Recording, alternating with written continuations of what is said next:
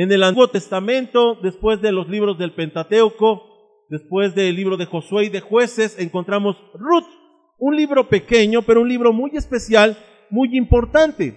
Y antes de realizar la lectura en el capítulo 3, Ruth capítulo 3, versículos 1 al 10, quisiera solamente hacer un breve resumen de lo que este libro nos presenta. Y tenemos que decir primeramente que este libro fue escrito en una de las etapas más críticas del pueblo de Israel, el tiempo de los jueces, a tiempo en donde el pueblo tenía una variedad de sentimientos y de actitudes con respecto a Dios, en desobediencia o en obediencia, y tenía por supuesto consecuencias.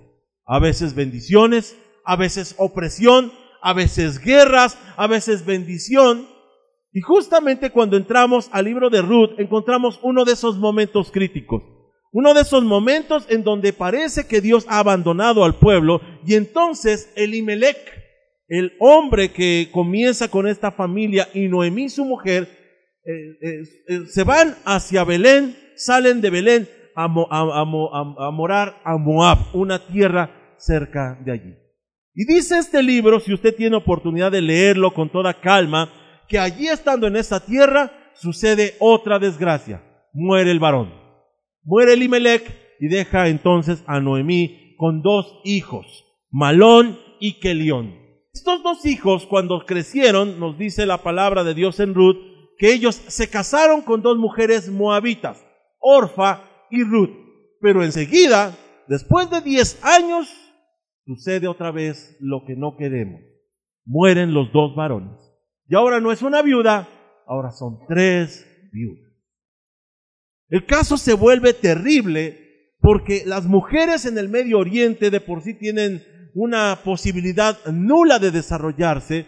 Se vuelve terrible porque inclusive sus vidas están en peligro, y entonces es cuando Noemí toma una decisión: regresar a Belén, regresar a la tierra de donde partió, porque ha escuchado que Dios los ha visitado y los ha bendecido. Y allí surge la historia de Ruth, la moabita, la extranjera, la que llegó a ser la abuela del rey David, sin embargo, la mujer importante que viene a detonar una serie de situaciones, entre ellas un libro dedicado a ella y a su historia, que nos habla muchísimo a nosotros de las segundas oportunidades. Cuando Dios, viendo nuestra historia pasada, echada a perder y destruida, nos da la segunda oportunidad. Y este Dios es el que hablamos. Ruth, como ya dijimos, conoció a su esposo, a su primer esposo, en Moab, en una tierra lejana, pero después de 10 años ella queda viuda y comienza entonces su regreso hacia Belén. Sin embargo, para ellos no tener descendencia y no tener esposo era un asunto muy delicado. Si usted lee con oportunidad Deuteronomio capítulo 25, versículos 5 al 7, se va a dar cuenta que es tan necesario un varón en la familia que inclusive al cuñado se le encargaba que de haber una viuda se tenía que hacer cargo de ella y darle descendencia, para que entonces el nombre de su hermano no se olvidara, sino que perpetuara por todas las generaciones. Así que Ruth y Noemí tienen un gran problema. Ruth tiene un gran problema porque ella está solamente con una anciana de la que se tiene que hacer cargo. Y la pregunta que hoy tenemos que responder es: ¿y podríamos aspirar a una segunda oportunidad? ¿Podríamos acaso nosotros soñar con que Dios restaurara nuestra vida? Hay 2 cosas que Ruth hizo. Y son 2 cosas que se nos invita a nosotros a realizar. 2 cosas que tenemos que poner en acción inmediata, porque estamos empezando un nuevo ciclo llamado 2016, en donde nosotros no queremos repetir algunas historias de 2015 ni pasadas, en donde nosotros queremos superar situaciones, donde nosotros queremos poner nuevas novedades, queremos hacer una vida nueva, tener una nueva oportunidad con la forma como como Ruth lo hizo por medio del Señor. Podemos nosotros aspirar a la segunda oportunidad. Padre, te pedimos entonces que nos hables, que nada, Señor, de lo que esté aquí dispuesto en nuestra mente y en nuestra boca quede fuera de tu voluntad. Háblanos, te lo rogamos en el nombre de Jesús. Amén. 2 cosas que hizo Ruth, 2 cosas importantes. En primer lugar, cuando nosotros queremos una segunda oportunidad para alcanzar nuestros sueños, hay que esforzarnos. Y en segundo lugar, Para alcanzar nuestros sueños hay que planear. Dos cosas que hace Ruth y que hace que se desarrolle esta historia que tenemos allí en nuestra Biblia. En primer lugar, Ruth primero dejó su tierra.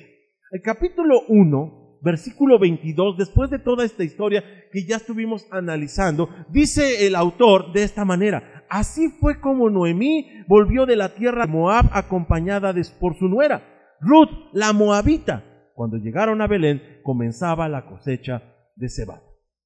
Algo que caracteriza muy especialmente a Ruth es su valor. El valor de abandonar, el valor de dejar aquello a lo que estaba acostumbrado. Obviamente, cuando nosotros hablamos de un cambio de localidad, casi siempre nos enfrentamos ante la eventualidad de ¿y ahora qué hacemos?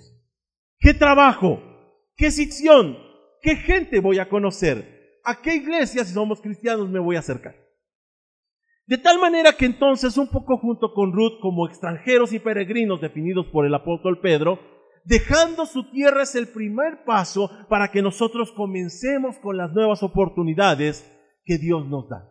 Alguien dijo que para alcanzar nuestros sueños debemos de dejar de hacer lo que antes hacíamos. Creo que fue Albert Einstein el que decía que si nosotros queremos tener resultados distintos, no hay que hacer las cosas como siempre las hacemos. Hay que cambiarlas. Hay que transformar eso que estamos haciendo. Y si nosotros tenemos unas costumbres, unos hábitos, unos vicios y queremos cambios, si seguimos haciendo lo mismo, no llegarán. Así que cuando nos habla la palabra de Dios en Ruth acerca de que deja su tierra, está hablando de eso. Ese cambio necesario. Miren, yo no sé cómo le fue en 2015, pero tal vez no fue lo que hubiéramos deseado. Si hay algo que provocaba nuestra actitud o nuestras vidas, el que salieran las cosas mal, tenemos que dejarla.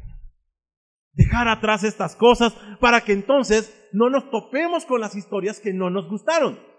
No nos topemos con los fracasos. No nos topemos con el defraudarse uno mismo. Nosotros debemos dejar atrás todo aquello que ha fallado o que ha fracasado. Así que el listado de pronto puede ser interesante en lo personal. ¿Qué es aquello que usted ha luchado y que se da cuenta que le da tan malos resultados? Tal vez es el carácter, un carácter no controlado. Y yo temo mucho que cuando nosotros nos acercamos a Dios y le pedimos, Señor, cambia mi carácter, me dice, no, yo quiero controlarlo. El apóstol Pablo tenía un carácter terrible. Ese hombre no se andaba con miramientos, no se tentaba el corazón y sacaba a la gente de sus casas arrastrándola para ponerlos a los pies de la justicia. Bueno, pues ese carácter en las manos de Dios fue lo que hizo que nunca desistiera. Y se le presentaba una y otra situación y sin embargo el carácter dominado por Dios causa frutos, el fruto del Espíritu.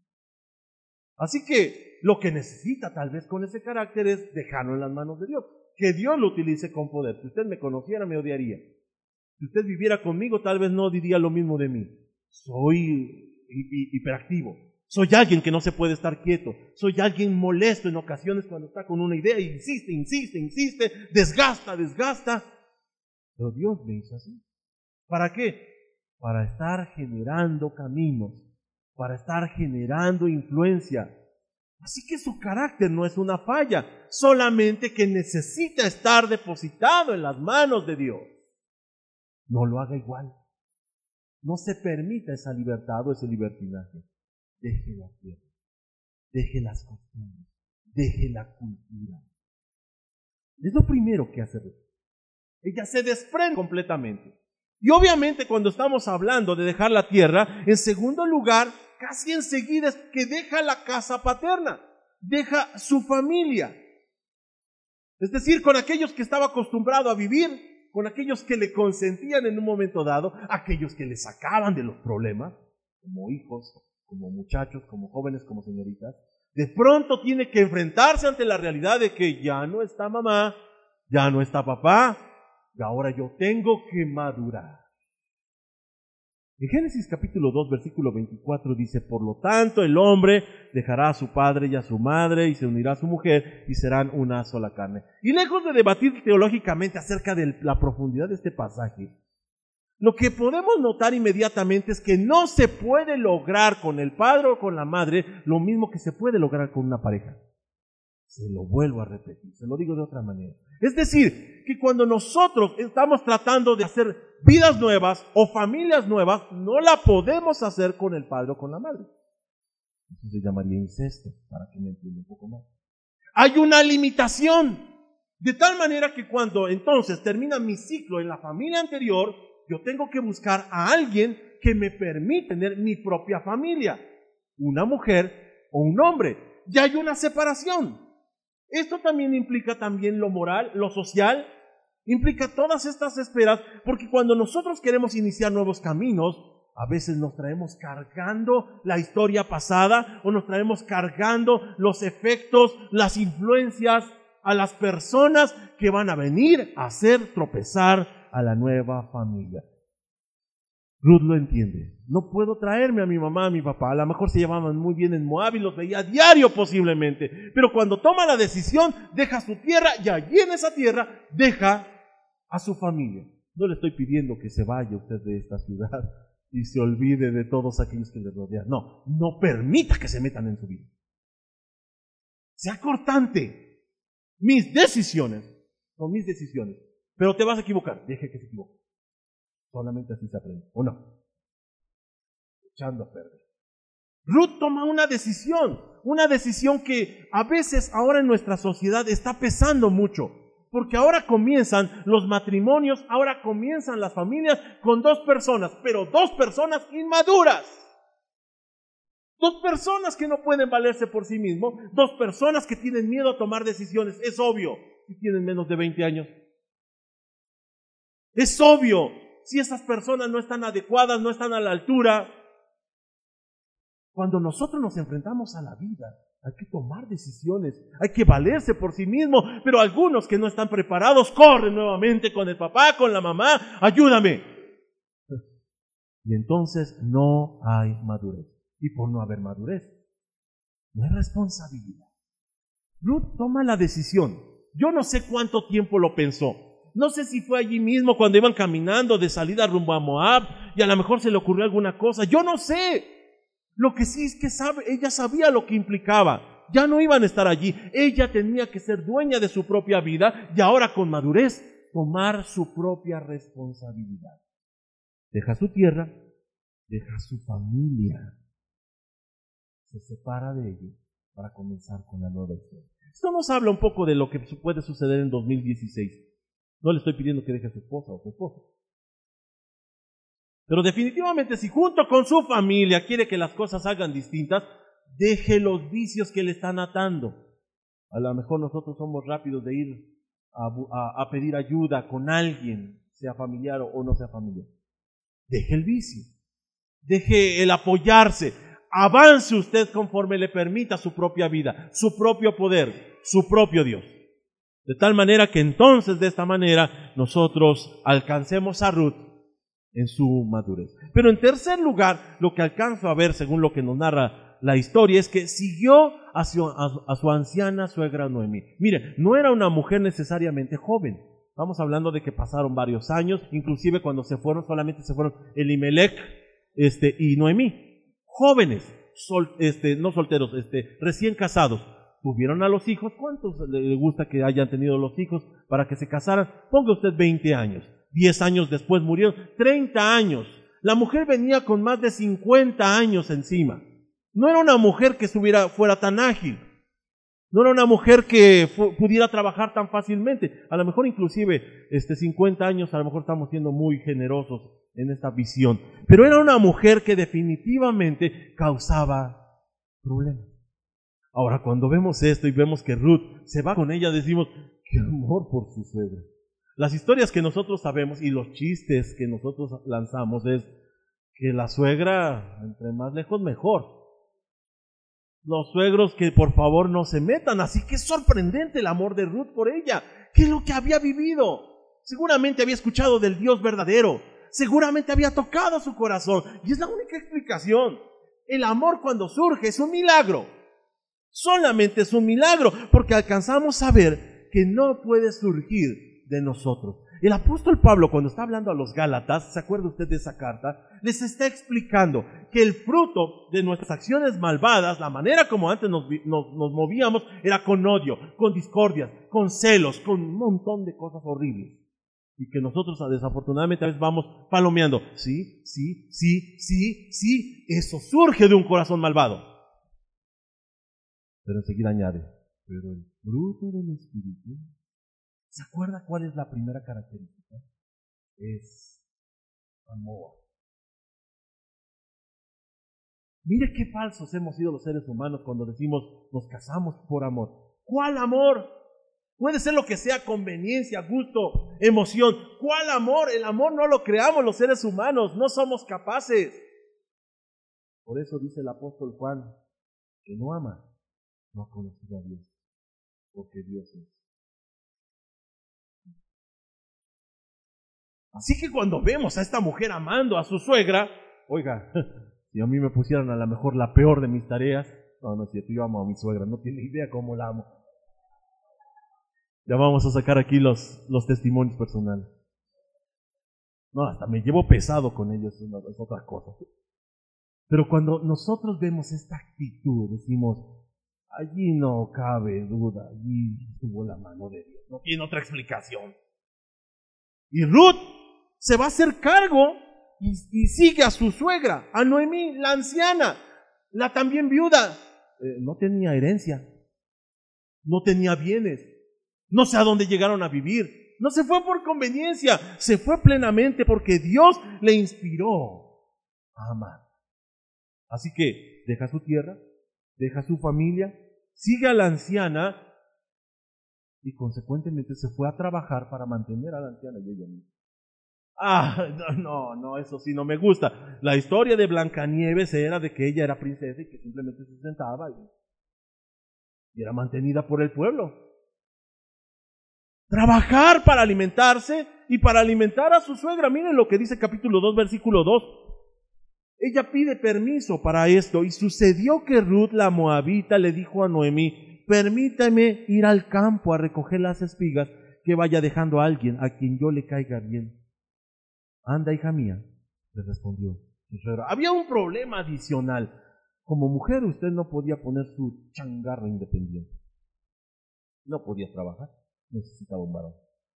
Así que lo único que le tocaba es ir detrás de los cosechadores recogiendo lo que se les cayera. Para esto había una ley dispuesta por el Señor para el pueblo, en que todo aquello que se cayera no tenían derecho a recogerla porque era para los menesterosos, para aquellos que no tenían hogar, para aquellos que no tenían posibilidades económicas como estas viudas, para que nadie padeciera hambre. Mire qué plan tan maravilloso de Dios. Así que Ruth, que es extranjera, le pide permiso a la judía, en este caso a Noemí, oye, ¿estará bien que vaya yo? ¿No me verán mal? Y ella le dice, pues ve. Y allí ve a la mujer. Ella va detrás del segador o de varios y dice que haya gracia delante de los ojos de ellos, inclusive dejan caer de más y va recogiendo. Y si usted va leyendo la historia en el capítulo 2, dice que llega emocionada porque llega con un manojo gigante para poder disfrutar con su suegra. ¿Cuánto tiempo? No sé. ¿Cuántos días? No sé. Pero si usted y yo queremos alcanzar nuestros sueños, tenemos que esforzarnos. Cuando hablamos de la gracia de Dios, no es algo que nos quita la oportunidad de esforzarnos, no es algo que nos resuelve la vida, es algo que nos capacita para trabajar, es algo que nos da fuerzas, es algo que nos da interés, que nos da conocimiento y sentido de la existencia. Ruth lo está entendiendo en ese momento. Claro, está en mis manos, lo que está en mis manos lo voy a hacer, lo que no está en mis manos está en las manos de Dios. Era una mujer virtuosa. En Proverbios capítulo 31, ya sabe usted a dónde voy. Proverbios capítulo 31, tenemos esa narración, si quiere acompañarme, esa narración interesantísima que nosotros utilizamos los 10 de mayo, ¿se acuerdan? Ya hasta se la saben, y ya ni se emocionan las mamás cuando lo relatan los hijos. Ay, no se aprenden otra. Mujer ejemplar o mujer virtuosa, ¿quién la hallará? Allí en el capítulo 31, sin embargo, déjeme decirle que toda esta literatura, desde Ruth hasta los libros de Salmos y de Proverbios y de Eclesiastes, fue compilada en tiempos del rey David y de Salomón. Él puso escribas a trabajar para compilar todo esto en un libro. En este caso se llama el libro del Salterio. No Salterio, que está gritando, no. El Salterio. Así era conocido. De tal manera que entonces cuando vemos Proverbios 31 y sabiendo la historia de Ruth, yo tengo la sospecha. No está hablando de cualquier mujer. Está hablando de Ruth. Y escuche cómo habla de ella. Dice el versículo 10, mujer ejemplar, ¿dónde se hallará? Es más valiosa que las piedras preciosas. ¿Y por qué dicen dónde se hallará? Porque no había surgido de ese lugar. Era extranjera. Perdóneme la expresión, como decimos nosotros, hija de quién sabe quién, de vecinos. ¿Quién sabe quién será esta? Y surgió la mujer ejemplar maravillosa. Dice más adelante en el versículo 15, se levanta de madrugada, da de comer a su familia y asigna tareas a sus criadas. Es Ruth. ¿Se dio cuenta? Es Ruth. ¿A qué hora se levantaría? A veces como estamos en vacaciones, a las 10, 11 de la mañana. ¡Ya hay luz! Esta no estaba esperando que saliera la luz. Inmediatamente se pone en actividad y va a trabajar en lo que le corresponde. Versículo 17, decidida, se ciñe la cintura y se apresta para el trabajo. Esta acción de ceñirse es porque los vestidos, que eran largos, eran estorbosos al momento de moverse. Así que los arremanga un poco y los zapata. ¿Ha visto usted esas mujeres que se cargan un garrafón? Mi esposa la regañó cada rato. ¡Pero deja eso! Ya están algunas hermanas. De esas que sí, son poderosas. Esas son. Esas que no le temen al trabajo. Se van a trabajar porque saben que eso significa alcanzar los sueños. Y entonces vemos que la receta de Ruth para alcanzar aquellas segundas oportunidades son lo que tenemos que poner en actividad inmediatamente. No esperar al día de mañana, no esperar que se acaben las vacaciones. Tenemos que ponernos en actividad para que la historia de allí en adelante sea distinta, sea bendecida. Alcancemos nuestros sueños y surja la segunda oportunidad. Pero en segundo lugar, si vimos que tenía que esforzarse, dijimos que para alcanzar nuestros sueños hay que planearlos. Había hace muchos años una telecomedia que decían la frase de se aventó como el Borras. Uy, si no lo escuchó, usted seguramente si lo escuchó sabe de lo que estoy hablando. Es de cuando blanco y negro era el asunto, así que con eso le explico todo. Dicen mis hijas, ¿a poco era blanco y negro la televisión? Bueno, hay que planear los sueños. Y lo que sucede en el capítulo 3, me estoy refiriendo a Ruth capítulo 3, es algo que definitivamente nos tiene que llegar a sorprender a nosotros cuando surge allí la forma como va a alcanzar estos sueños, dispuesta precisamente, dirigida y aconsejada por su suegra Noemí. En el capítulo 3, versículo 3, dice, voy a empezar desde el versículo 1. Un día su suegra Noemí le dijo, hija mía, ¿no debiera yo buscarte un hogar seguro donde no te falte nada? Además, ¿acaso vos, con cuyas criadas has estado, no es nuestro pariente? Pues bien, él va esta noche a la era para aventar la cebada. Báñate y perfúmate y ponte tu mejor ropa, baja luego a la era, pero no dejes que él se dé cuenta de que estás allí hasta que haya terminado de comer y de beber. En el momento del capítulo 3, Noemí empieza a darse cuenta de lo que tendría que haber hecho. Noemí y Ruth están solas, pero tienen un pariente, un tal Boaz. Y ese pariente se supone que era en línea directa pariente de su esposo Elimelech. Así que pensando en Deuteronomio capítulo 25, donde un pariente se tenía que hacer cargo de la esposa, y ella pensando en Noemí, dijo, no, yo ya no puedo. Pensó en Ruth, entonces la instruye. ¿Sabes qué? Hoy es día, cuando termina la cosecha, la cebada la van a aventar, es decir, la van a airar para que se lleve toda aquella suciedad. Es un día de fiesta. Vos va a estar muy contento. Va a comer, va a beber. Báñate, perfúmate y te vas y te acuestas a tus pies. Lo primero que llama la atención es que se prepara como una novia.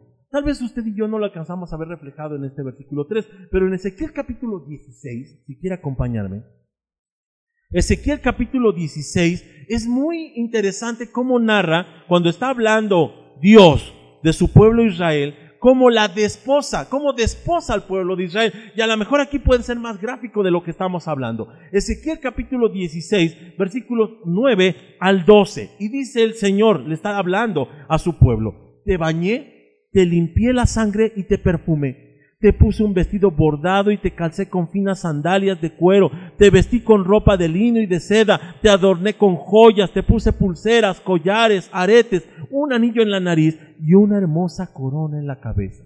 Miren nada más todo lo que estaba haciendo. Así que cuando leemos que Ruth le pidió a su suegra que se bañara y se perfumara, no solamente fue al sauna o fue al vapor, sino que se arregló. Propiamente cuando la viera vos, iba a ser impresionante. Para darnos un poco la idea de qué es lo que estamos hablando, no sé si usted ha tenido oportunidad en la manera de ver cómo se arreglan ornamentalmente las hindús, las mujeres de la India. Se ponen colgados de todo tipo, se maquillan, el vestido es maravilloso. Una de mis hijas, la menor, quiere su fiesta al estilo hindú, está enamorada de esa situación hindú. Y los aretes, no sé cuántas cosas, y uno dice, ¿cuánto tiempo se pasó haciendo esto? A las hermanas les pregunto, ¿cuánto tiempo más o menos tardaron en arreglarse cuando el día de la boda? En el maquillaje, en el peinado, en el vestido. Bueno, considere que Ruth está utilizando una parte de ese tiempo porque va a prepararse para alcanzar sus sueños. No va como la chimoltrufia. Ay, yo no sé por qué no tengo suerte, diría ella. Pues claro, de acuerdo a como tú te vistas, como tú mismo te trates, como te tratarán a los demás. ¿Estamos de acuerdo? Así que Ruth está planeando y está siendo dirigida por Noemí porque está pensando en la segunda oportunidad. Y como vos es el pariente, entonces lo que está buscando es gustarle. Para eso estamos hablando de que Ruth no es una mujer ni joven ni madura, es una mujer intermedia. Es una mujer, sin embargo, yo creo que guapa, porque vos más adelante hace una referencia a una alabanza hacia ella por esta actitud, pero sí la vemos definitivamente que no se confía, sino que se prepara con lo mejor. No va a la suerte, no va a la expectativa de a ver qué pasa, y va preparada. Y cuando nosotros queremos alcanzar nuestros sueños, tenemos que prepararnos. Ahora yo le digo, para esta nueva etapa, 2016, yo tengo 45 años, yo diría, ya pasó mi tiempo de estudiar. ¿Y si no? ¿Y si tuviera que tomar un curso de inglés? Ay, ¿cómo cree? ¿No le parece? Para los que la computación nos agarró a destiempo, ¿no sería bueno meterse un curso de computación, mi hermano? Oiga, prepararnos. Estamos hablando de cosas prácticas. Cuando Dios nos está ofreciendo la oportunidad, no está esperando que venga todo el paquete y nosotros con los brazos cruzados esperemos que todo se resuelva. Ella se prepara. Así que no pierda tiempo. Cada que se dé una oportunidad, cada que se dé una posibilidad, prepárese. No sé, aprenda lo que sea, lo que pueda estar a su mano, sea útil. Ella se prepara de la mejor manera para ir a enfrentar esta cita que Dios sin duda alguna le estaba deparando. En Ezequiel capítulo 16, si no perdió la cita, dice en el versículo 8, versículo 8, tiempo después pasé de nuevo junto a ti y te miré, estabas en la edad del amor, extendí entonces mi manto sobre ti y cubrí tu desnudez, me comprometí e hice alianza contigo y fuiste mía, lo afirma el Señor omnipotente. Lo hago que regrese por favor a Ruth capítulo 3 y sigo con la lectura desde el versículo 4 que quedamos pendientes. Cuando se vaya a dormir, te fijas dónde se acuesta, luego vas, le destapas los pies y te acuestas allí. Verás que él mismo te dice lo que tienes que hacer. Haré todo lo que me has dicho, respondió Ruth. Y bajó a la era e hizo todo lo que su suegra le había mandado. Me detengo hasta allí. Cuando nosotros estamos hablando de que para que alcancemos nuestros sueños hay que prepararnos, esforzarnos y después planearnos, vemos cómo ella se prepara como novia, pero en segundo lugar cumple con lo que le pidió su suegra. Ahora, ¿de dónde se le ocurriría a su suegra? Sin duda alguna era una costumbre judía. Era una costumbre dispuesta inclusive en la ley. Así que haciéndolo y siguiéndolo al pie de la letra, lo cumple. A veces nosotros como cristianos, nosotros quisiéramos las bendiciones, pero si podemos evitar el inciso A, B y C del versículo tal, de la ley tal, pues sería mejor. Y no resulta. Ella cumple. A Josué le fue dicho, esfuérzate y sé valiente, pero guarda este libro de la ley. Medita sobre él. De tal manera que entonces cuando Ruth está recibiendo la instrucción, no dice, ay, esta anciana, de verdad no sabe lo que es la moda, está fuera de onda. Hay que ponerse algo cortito, hay que ponerse esto, No. Cumple al pie de la letra. Sin más, no trata de hacer una conversación de bar con él, simplemente de manera discreta. Ya miró dónde se va a acostar y se acuesta junto a él, le destapa los pies. Uno dice, ¿qué está haciendo esta? Uno pensaría, ¡qué atrevimiento! Pero sin duda alguna era la manera como él en un momento dado reaccionaría. Primero cuando le está destapando los pies y él está un poco tomado y él está seguramente percibiendo el frío, tendría en un momento que despertar. Y cuando despierta, la ve. Había dos posibilidades. ¿Tú qué haces aquí? Vete. O la otra. ¿Qué haces aquí? No sucede nada más. El cubrirla implicaba, me hago cargo de ti. Qué sabia fue Noemí. Sigue la historia todavía. Dice en el versículo 7, Boaz comió y bebió y se puso alegre. Luego se fue a dormir detrás del montón de grano. Más tarde Ruth se acercó sigilosamente, le destapó los pies y se acostó allí. A medianoche Boaz se despertó sobresaltado y al darse vuelta descubrió que había una mujer acostada a sus pies. ¿Quién eres?, le preguntó. Soy Ruth, tu sierva. Extienda sobre mí el borde de su manto, ya que usted es un pariente que me puede herir. Mire qué historia tan tierna.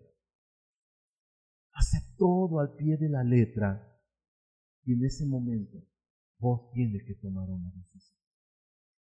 El versículo 10 nos habla acerca de que Boaz no era un jovencito. Escuche esto. No era un jovencito. Es más, no sé si sería agraciado físicamente. Lo que sí es que Ruth, más joven, seguramente bonita, tomó una decisión. Y esto es lo que dice Boaz cuando ve esta acción. Versículo 10. Que el Señor te bendiga, hija mía. Esta nueva muestra de lealtad de tu parte supera la anterior, ya que no has ido en busca de hombres jóvenes, sean ricos o pobres. Versículo 11. Y ahora, hija mía, no tengas miedo, haré por ti todo lo que me pidas. Todo mi pueblo sabrá que eres una mujer ejemplar. Y allí surge la nueva oportunidad. Justo cuando todo estaba perdido, justo cuando todo estaba echado a perder, es cuando Dios restaura la vida y da nuevas oportunidades. Y todo lo viejo ha pasado. Todo lo anterior ha quedado atrás. Es una nueva criatura. Tiene un nuevo nombre, tiene una nueva proyección, tiene un nuevo futuro, tiene esperanzas, tiene ilusiones. Es lo que estamos buscando. Es lo que estamos deseando nosotros con el corazón, que nuestra historia sea cada vez mejor. Y solamente Dios lo puede hacer. Solamente si nosotros seguimos las prescripciones, si seguimos los mandatos, si seguimos los consejos de Dios, las historias tendrán que ser distintas. La historia no termina allí, porque uno pensaría, bueno, pues total, ya había tenido un matrimonio anterior, ahora viene un matrimonio nuevo, pues ya que se arrejunten. Dice en el capítulo 4, versículo 13, así que Boaz tomó a Ruth y se casó con ella. Cuando se unieron, el Señor le concedió quedar embarazada, de modo que tuvo un hijo. Mire qué maravilla es esto. No solamente ya tenía al varón, que en un momento dado le hacía tanta falta, sino que si deseaba un hijo, deleítate en el Señor, que te concederá los anhelos de tu corazón. Dios sabe. Yo estos días le he preguntado tanto y tanto, ¿que acaso tú no conoces lo que nuestro corazón anhela. Claro que lo sabe, Señor.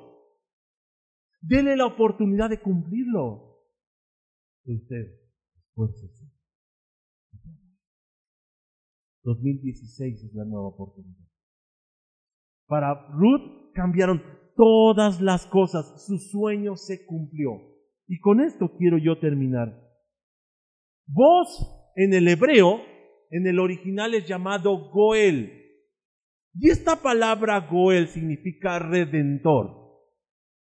Así que la historia tiene que ver un poco con nosotros y nuestra experiencia, pero también con Cristo, nuestro Goel, nuestro redentor, quien viéndonos destruidos, lastimados, tristes, nos redime, nos da una nueva oportunidad. Él es el esposo. Él es el que saca la cara por nosotros. Después de que la gente se burlaba, después de que nuestra vergüenza nos hacía caminar cabizbajo, Dios nos restaura y nos da dignidad. Así que hoy podemos estar planeando, hoy podemos comenzar un nuevo ciclo, hoy podemos empezar a proyectarnos. Hoy podemos empezar a pensar en lo que vendrá el día de mañana o adelante con los años. Tendremos que proyectarnos, porque Dios sí está a favor de las segundas oportunidades. Porque Dios está dispuesto a cumplirlas y a bendecirlas. ¿Usted quiere una? Yo sí la quiero. Yo quiero una para usted, quiero una para su familia, quiero una para su iglesia, quiero una para su trabajo, para su desarrollo. Oiga, tenemos muchas cosas que pudieran ser mejor, ¿no le parece? Podemos esperar en eso. Padre, te damos gracias porque entonces somos candidatos, Señor, a tu gracia y a tu bondad. Y te pedimos, Señor, que no pases por alto nuestra vida. Déjanos mirar, Señor, lo que eres capaz de hacer con nosotros. Después de que nosotros lo hemos destruido, después de que nosotros lo hemos echado a perder, Señor, redime nuestra vida, restaura nuestro ser. Danos nuevas oportunidades, Señor. Si tienen que ver con la salud, restaura, Señor. Si tienen que ver con lo moral, si tienen que ver con lo espiritual, si tienen que ver con lo físico, con lo material o con lo que tiene que ver con el trabajo, te pedimos una segunda oportunidad. Como iglesia, Señor, te rogamos por una segunda oportunidad. Que todo el mundo pueda ver, Señor, lo que eres capaz de hacer con una vida destrozada, pero restaurada por Cristo Jesús. Así que, Señor, hoy te retamos a que nos demuestres lo que eres capaz de hacer. Que nos calles la boca, Señor, si es necesario, y nos demuestres de tu gracia y de tu bondad. Que la gloria entonces sea para ti. Te lo rogamos en el nombre de Cristo Jesús. Amén.